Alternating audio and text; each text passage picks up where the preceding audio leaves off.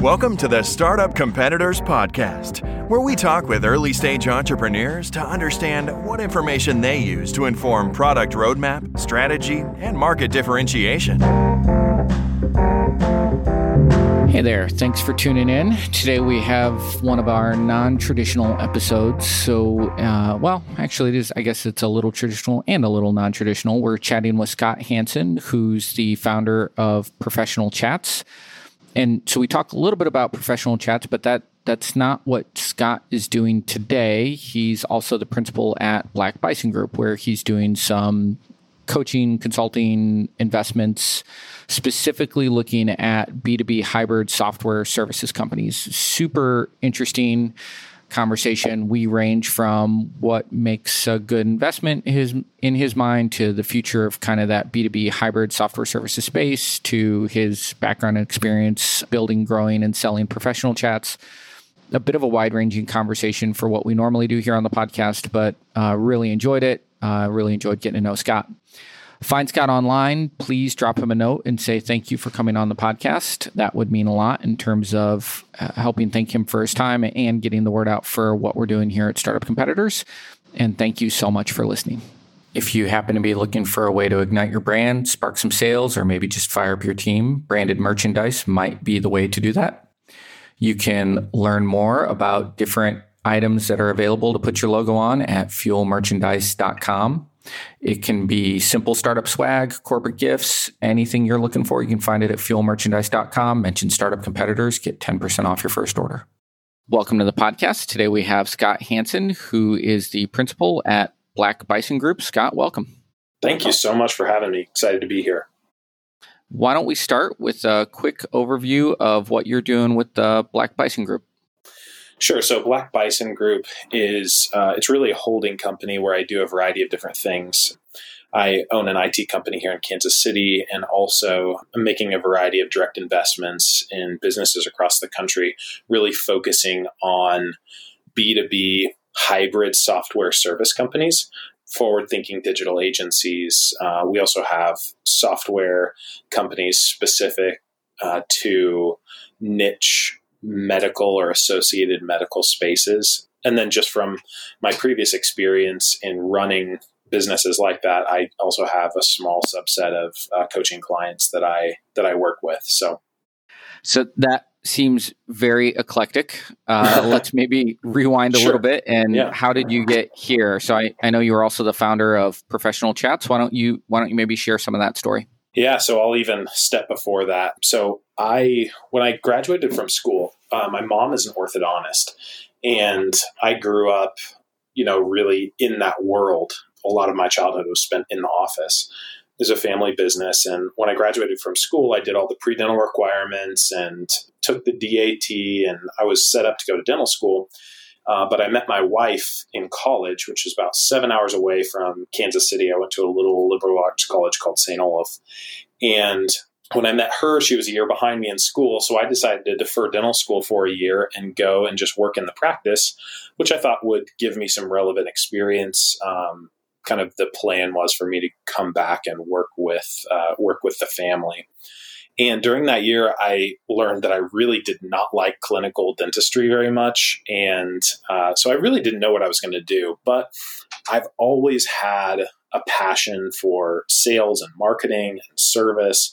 And my mom was fairly burnt out, and she had a very average orthodontic practice. I mean, it was a phenomenal practice, but in terms of if you looked at it across the spectrum, one doctor practice, full-time practice, but it had been flat for about 10 years. And I think she wanted to do some different things. And so I said, what would it look like if, I don't know what I'm going to do, but what would it look like if I just ran the operations here? You focused on straightening teeth and loving on patients, and I did everything else. And she agreed to that. And so as a green 21-year-old, or however old I was running our practice. And long story short, we tripled the size of it in 3 years and sold it to a private equity firm. Holy cow. This rolling dental practices up, or orthodontic practices up. And that was a phenomenal experience. I got to make mistakes on her dime, but we had some just de facto trust that she knew that, I would be judicious in my decision making. And so I got just a great opportunity to learn about business and deal with the consequences myself. And so, I'm a firm believer that you play the hand that you got dealt, and I got dealt a great hand. But I really tried to play that the best that I could. And while we were growing the practice, we kept looking for innovative ways that we could get in front of patients, or in our case, patients' moms faster. Because we wanted to lower the sales friction as much as possible and get them in and get braces or aligners started on their kids or themselves as quick as we could. And we were looking at other industries and what they were doing. We benchmarked against other industries like eye care, for instance. There were a lot larger LASIK businesses that focused on LASIK, which is very similar sales process to selling braces or aligners. And they were using online chat and some different things. And so we were like, online chat seems to make a lot of sense. We got moms that are putting their kids to bed at 9 o'clock, and that's when they're jumping on our websites to figure out where they're going to schedule an appointment for their kid to get orthodontics. And we installed some software on our website and started managing it ourselves. And it became very apparent that it was a successful strategy. So I went to immediately go look for a HIPAA compliant solution for us, kind of a done for you solution. So we could put it on there, and 24 hours a day, we would have someone answering mom's questions, scheduling them for appointments, and just overall making it easy for us to develop a relationship with that person earlier. Because, at the end of the day, people do not jump on an orthodontist website for fun. Like, they're there for a specific purpose. Like, when we went to go look for companies to do this for us, we really couldn't find any good, there's a ton of outsourced chat companies, but most of them are outsourced to the Philippines or to Pakistan or India. And for us, developing the relationship and developing the trust was the most important piece, because just like if you're buying, if you're hiring a plumber to come out to your house, if you're not an expert in plumbing, you have no idea if they do a good job or a bad job. You're really relying on the trust of the provider. It's the same way in orthodontics. You don't know if you've got a good orthodontist or a bad one. All you know is that you like them or you don't, or you trust them or you don't. And so we needed people to be really good at developing the relationship and really carrying the trust that we've built in our brand through those conversations. And it's really hard to do when you have someone with English as a second language to really produce that feeling of trust over chat. It's very easy for transactional interactions, but very difficult for value building, trust building conversations. And so when I couldn't find it myself, I figured, I'm fairly savvy on the internet, and if I can't find this, and if nobody else is doing this, it seemed like a great opportunity to hire a guy and do it for ourselves and see if I could find some other practices that were interested in me just managing the process for them, because I knew that there wasn't enough work for one person even for a whole day. And so I called up a few other doctors, and I told them what I was doing. We put the guy in the private office that we had in our practice, and we started with 4 or 5 clients. And by the end of the first year, we had, probably 150 clients and, 10 employees. And by the end of 2.5 years, we had about 1,000 orthodontists and 1,000 residential service companies, and then a smattering of other companies in different verticals, and 150 employees. And then we exited to Ruby Receptionists in the end of 2018. So that was really what led me to what I'm doing now with the hybrid B2B software and service companies, because that's at the foundation. That's what Professional Chats ended up being. So that's really kind of where this led me to Black Bison Group. Let's add a little bit more color to B2B hybrid software service companies. And I don't know if the best way to do that is for you to describe maybe a little bit of some of the key characteristics of those companies, or maybe go the other way and maybe share some examples of Sure. those companies from your portfolio, whatever you think is best. Sure. I think probably the best way to describe it is our experience with Professional Chats, which is what kind of opened my eyes to this hybrid model. So, for the most part, when I started Professional Chats, I kind of looked at two different paths we could take. We could go the path of chatbots, which is a pure software play, or we could go the way of pure service, which is just hiring people in a call center or a receptionist center and having them answer personally every single message. What I didn't consider is, as we grew, and we kind of got our foothold in the orthodontic industry, but as you can imagine, there's only about, 10 or 11,000 orthodontists out there. There's a lot of Smith Orthodontics. And when we were growing and we had several hundred orthodontic clients, we got to the point where our home-built CRM returned Smith Orthodontics, and we would be chatting for a company in Sacramento, and in Portland, there would be another Smith Orthodontics. We'd pull up the wrong one and give them the directions to the wrong office, which is a huge problem. And this only happened a couple of times, but you can imagine that when it did happen, we were like, okay, this is a business ender. Like if we can't solve this problem, we are totally screwed. And so that's when I started thinking about developing software to help us solve this problem in our service business. And we ultimately developed software that is a bolt-on to existing chat platforms that allows agents to not only be more efficient in their work, but also make sure that they're returning exactly the right information at the exact time that they need it. And so we were able to leverage the service side of the business and the relationship side of the business, but also built software on top of it to help them do their jobs better.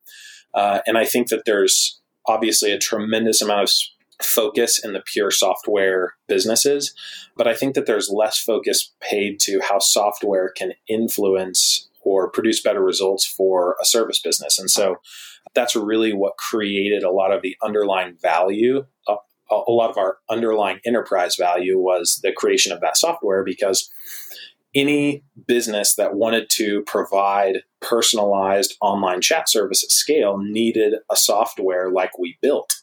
And that's ultimately, what piqued Ruby's interest and why they ended up making the acquisition, because they wanted to provide that outstanding experience for customers over text or over chat, but they had to make sure that it was not only efficient and profitable, but also that it was right every single time. So that really, it changed my perspective on, how to create value in a business. And just based upon that experience, I realized that there's a tremendous amount of opportunity for software and service to marry together. You don't necessarily have to have a pure software business to create tremendous enterprise value. Got it. Love it. So the company, well, maybe I back up. How many companies, if you're willing to share that, have you invested in that space over the last year and a half? So just a handful. So 3 or 4. I really try to make sure that the investments are very focused and right in my wheelhouse. Obviously, I care a lot about the founder and the founder's vision. So when I make an investment, I'm not looking to change what they're doing, but more to help open their eyes to what it could be with a better technology backbone and how to create more scalable processes with software. And do you have any other kind of hard and fast criteria, or roughly hard and fast criteria you look for when you're looking to evaluate deals or make that investment? Sure. So I think the main thing is I want a high energy, high integrity, and intelligent founder or business owner. I think those are the 3 main categories that, that's a threshold standard for me. So if they don't check the box in all 3 of those categories, I pass. And that's a lot of them, frankly. And so when I'm looking at deals, if I don't think that the person has the passion or the motivation to really put in the time to make it successful, that's a pass for me. And, the integrity is a huge piece. So doing reference checks and really getting a good understanding of who the person is before, I commit to spending time with them, helping them grow their business. So out of those 3, energy, integrity, intelligence, certainly integrity to me is probably the most interesting to ferret out. Mm-hmm. So I like the idea of reference checks. This could actually be a fun question in either direction, both examples where they've gone off the rails quickly and you're like, oh, yep, we're done. or vice versa. How do you, what's the process you go through to really ferret that out to see if they're going to be a good fit? That's probably the toughest one, especially if they are founders that I don't have familiarity with. I've been fortunate in that a lot of these, or the companies that I've invested in, I've developed relationships with the founders. And so that makes that process a lot easier. The reference checks are obviously important, but you can, their previous business dealings are a very good signal for what's going to happen in the future. And, ultimately, I want to be working with people that I like working with. That's one of the fortunate things about, working really hard and having an exit like I did. I get to just work with people that I want to work with. And so I think a lot of time is spent just developing the relationship and seeing who the people are. So it's kind of a vague answer, but some of it's intuition. And, I've also found that people who signal integrity more are typically people with lower integrity. You got to put your money where your mouth is. And if they've shown that they do that over and over, there's pretty good indication that they're going to do that in the future. Got it. Any size requirements you're looking for those companies, like a minimum revenue threshold or anything like that? Typically I'm looking at businesses with $1 million plus in EBITDA, or businesses that are kind of right in the wheelhouse that I've worked in the past, where I can see the potential for growth. So, I have a couple of investments with companies that don't have any EBITDA, but they have significant potential in the market. But also, like right now, I'm looking at a digital agency that has an awesome opportunity to leverage software to make their processes more efficient and deliver even better services. And that company has significantly more profitability than other companies I've invested in. So it really is kind of a deal by deal.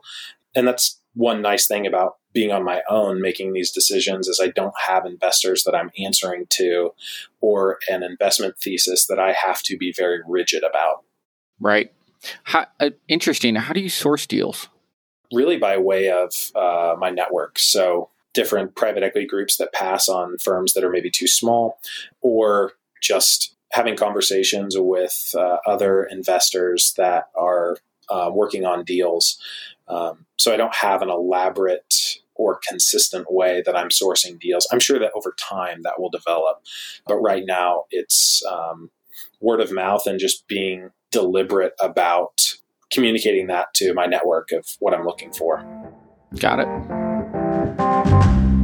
This episode is brought to you by Full Stack PEO. Most founders start companies because they figured out a better way to solve a problem or serve a need, not because they love tracking payroll, filling out compliance forms, and explaining employee benefits packages. And yet, all that stuff still has to be done. That's why there's Full Stack PEO. Full Stack PEO specializes in turnkey HR for emerging companies, not just those core services, but advice and expertise that help founders maximize employee potential. Curious? Find out more at fullstackpeo.com. Talk a little bit about where you see this space going and evolving in the future. So, it feels like you got started through kind of that, how do we build a smarter, better chatbot, right? And that kind of then driving you down a path of, adding human intelligence to, quick automated response.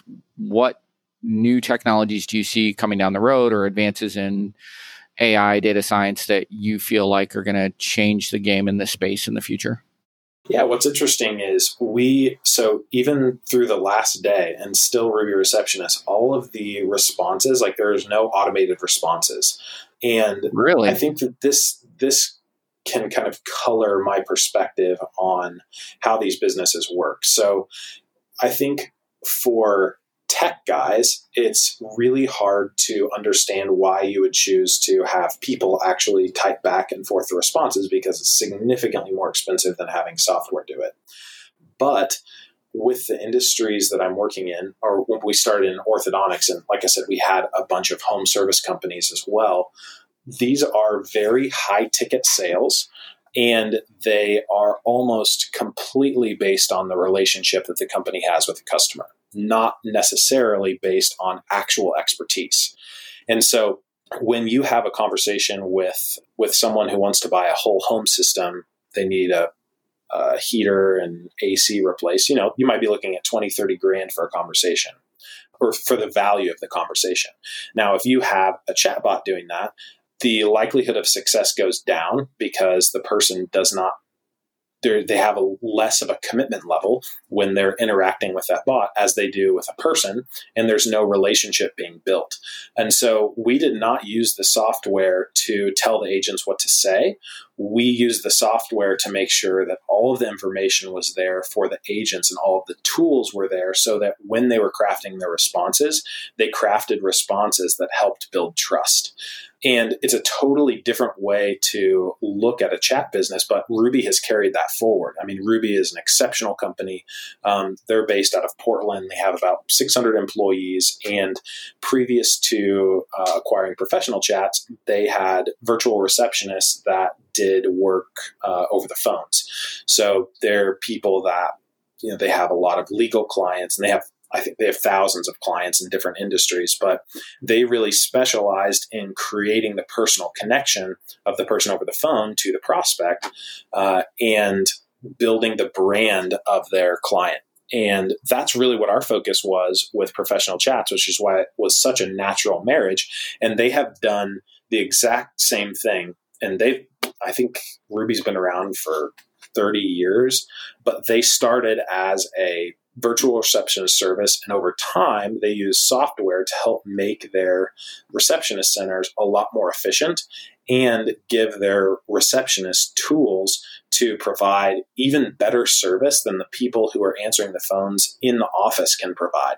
And that's really what we tried to do with the chat business. And so they had not offered online chat in the past, which is why they decided to acquire Professional Chats, because there was so much crossover in the way we looked at the business. We did not look at the business in terms of how can we replace the human interaction with software. Instead, we looked at the business as how can we make the human interaction and build trust with customers better with technology.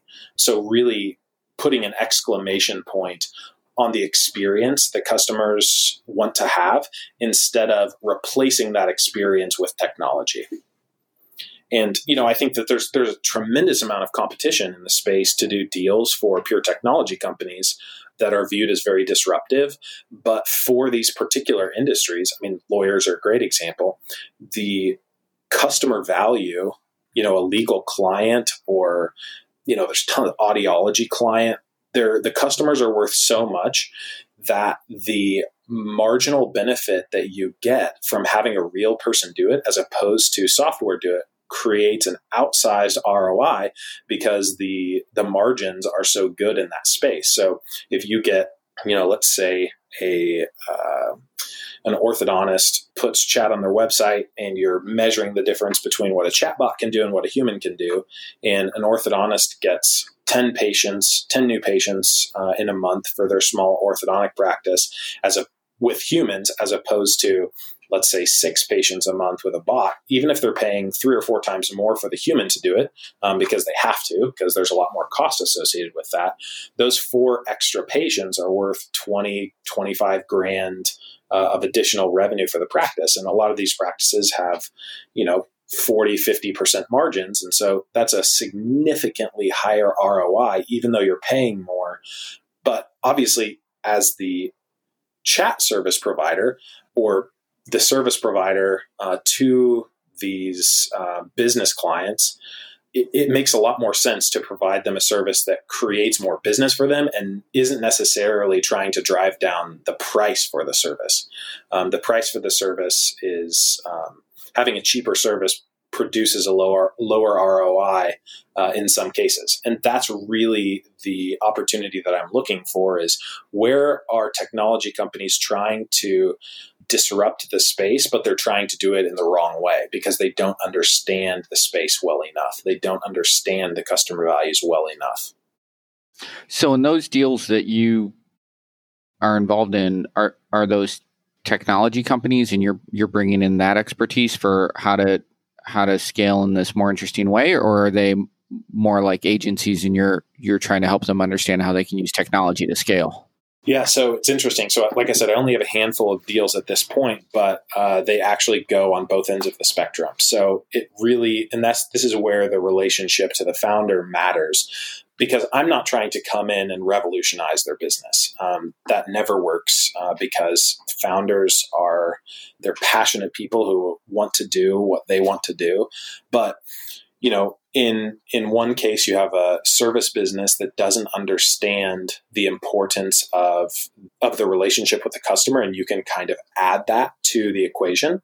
And in other cases, like you said, with the digital agency, you have almost a pure service business. But if you can leverage technology better to help acquire clients faster, help keep them happier, help lock down a deal with technology, I go that way as well. And so really it is figuring out where the bullseye is between the software and the service and aiming for that, and not just thinking about your business as a pure service business or a pure software business. And I say all that knowing that there is a very specific application for this. This is not an application that you can use in every kind of business, but particularly with businesses that rely on high trust, that have, very valuable customers. And, we're looking a lot of times in the B2C space. So, these are B2B businesses that I'm investing in. So they're businesses that provide service to these businesses, but really we're focused on helping them drive their B2C sales and B2C margins. And so having a really great understanding of these companies in the medical or associated medical space and how they operate and what's important to them, I think is a big differentiator. I'm trying to think through some of those other verticals where this makes sense. I kind of liked what you said there about it. It's high trust. It's probably good margins behind the scenes. So healthcare, legal, you identified both of those. What are some of the other verticals where you see this potentially being a great fit?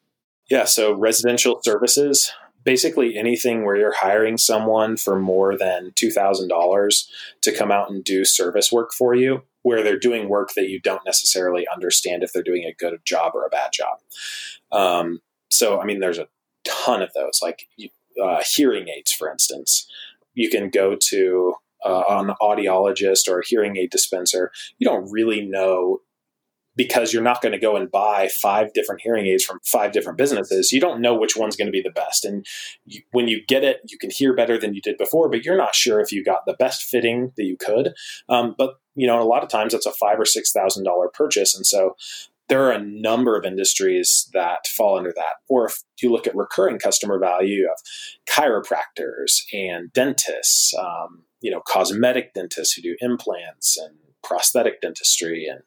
And there are a lot of industries that kind of fit this mold of the need to be high trust, that also have high customer value. How long do you see yourself doing this?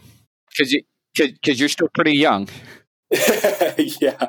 So, I think that off the bat for these investments, I have a much more active role, but I think over time I won't have that same active role. And so I'm really excited for maybe finding the next thing and founding another company. I just had an absolute blast. Going from 1 to 150 employees in 2.5 years, you deal with a lot of stuff all in a very short amount of time that, those are really valuable. That's really valuable education for the future. And, I'd love to put that to use again. So we'll see. Did you raise outside capital for Professional Chats? Actually, I raised $40,000 to get the business going, and that was the only money we ever raised. We were profitable after, I think, 5 months.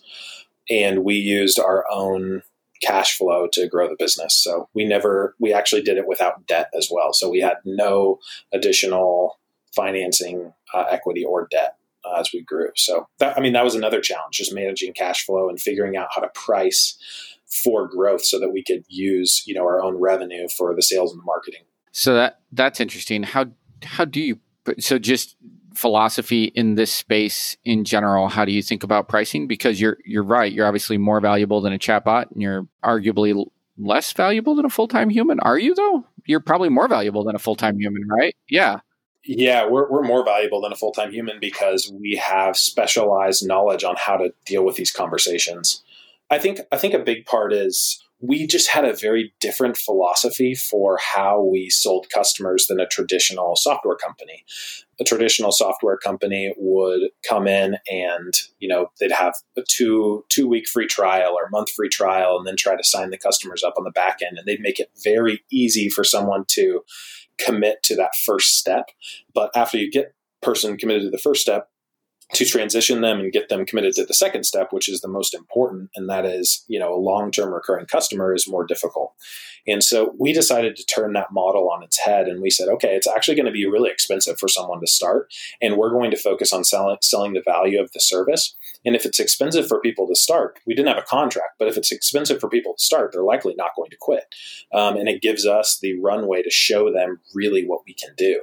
And so we had a startup fee for every single client. And that startup fee, it was designed to decrease churn for our customers and give us time to show value. But it also was revenue that we could use up front with those clients to continue fueling the sales and marketing engine.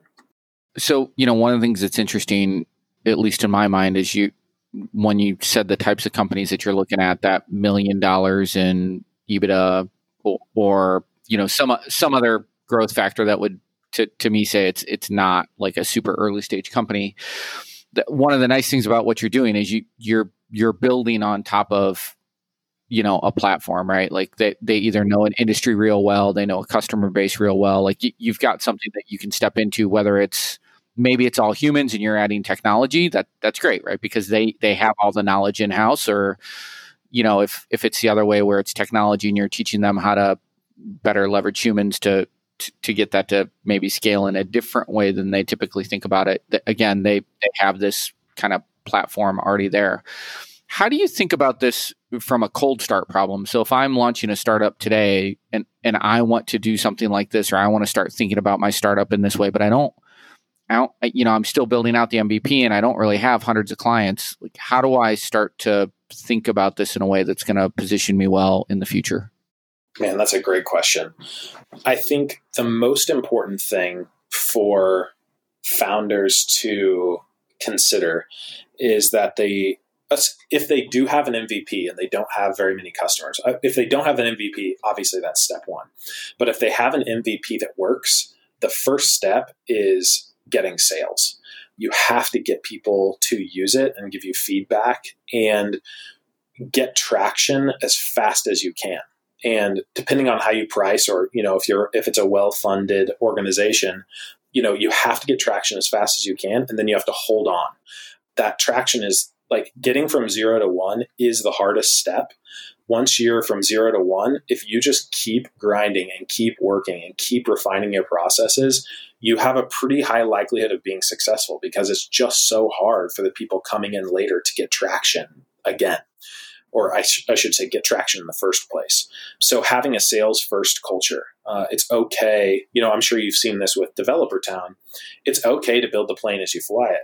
We had everything, like we had a very simple home-built CRM. We were using off-the-shelf chat software for a while. And we developed software as we went, as the problems started to exist. We didn't necessarily dump money into problems that didn't exist quite yet. We tried to be just in time with, solving some of the software problems. I think thinking about your startup as creating a market as opposed to, looking at what everyone else is doing and focusing on competitors. I think, the ultimate competitor is the customer.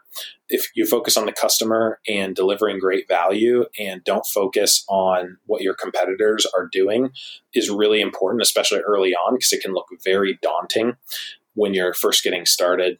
I think understanding, depending on where your market is, understanding scalability in niche markets is a really important thing to consider. So in niche markets, which is an easier way to get traction, is in these niche markets, they might buy things differently in each market than they do in others. So for instance, how plumbers, people who own big plumbing companies, buy stuff is a little bit different than the way orthodontists buy things, and really figuring out what makes the customer buy and really driving that is important. And I think this was a challenge that I had early on. I listened to great podcasts and read great books about scalable sales. And sometimes in these niche markets, it doesn't work like the textbooks say.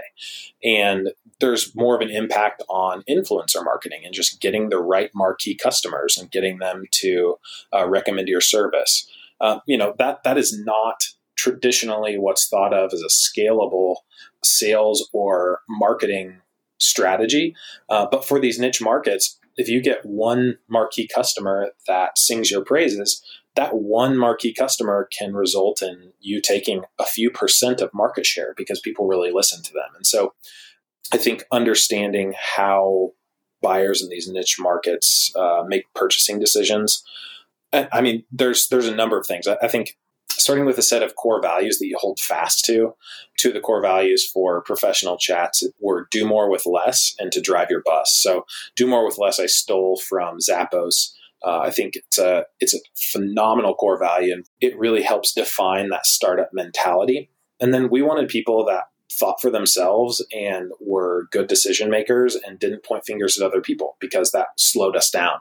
And so that's, I think it's Josh Gordon wrote the book, The Energy Bus, and Drive Your Bus is derived from that. We wanted people that took responsibility for their own actions. And so those are two core values. No matter what company I start in the future, will be consistent. And then building operational processes that are forward looking. So, when you go from 1 to 10 employees in a year and, you're growing at 10, 15% a month, you have to be thinking about, okay, we've got 10 employees now, but what does it look like when we're building this process if we have 100 employees? And designing the process for the time that you have 100 or 200 employees, even though you have 10 now. And I think if you have a really quickly growing business, being very deliberate about the operational decisions and operational design is super important. I feel like I got more in that answer than what I bargained for. Thank you. That was good. You covered a lot of ground there. Talk about, are there, you don't have to name the deals obviously, but are there any deals you're evaluating right now that you're really excited about? Yeah, there's a deal right now that I'm looking at. It is a technology company that helps doctors manage remote treatments, and specifically for customers that make large purchase decisions that don't necessarily want to come into the office.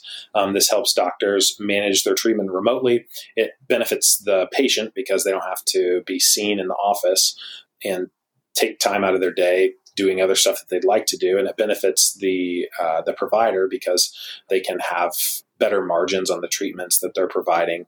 And that has broad applications to different markets, but specifically for an industry that I know really well, like I said, orthodontics, for orthodontists doing aligner treatments for patients, or if they're checking retention, so making sure that the teeth are still straight or that they're checking an appliance. These are things that traditionally patients would have to come into the office to be seen by the doctor, but that really isn't needed. It's not necessary. And so this technology is helping doctors leverage the increased efficiency and make patients happier by doing these checks and other simple things that would have previously required them to come into the office, but now they're able to do remotely. And I think obviously with COVID, it has really opened people's eyes and open people's willingness to try technologies like this. And it's a really exciting time, frankly, for both customers and for providers, because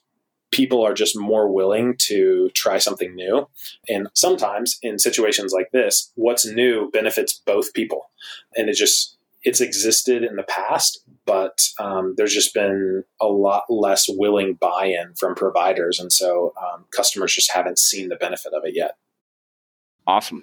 Love that. And you even already touched on what my next question was going to be, which is COVID impact. So that's great.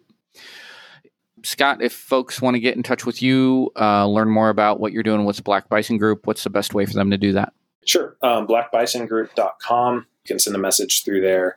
Alternatively, it's scott.hansen@blackbisongroup.com. And I'll go ahead and put a plug in here. If you know of businesses that are in this associated medical space that are either a software business that wants to grow and understand the market better, or a service business that has a lot of opportunity for growth and already has a foothold in the industry, I'd be more than happy to speak with people. Awesome. Thank you so much. I appreciate it.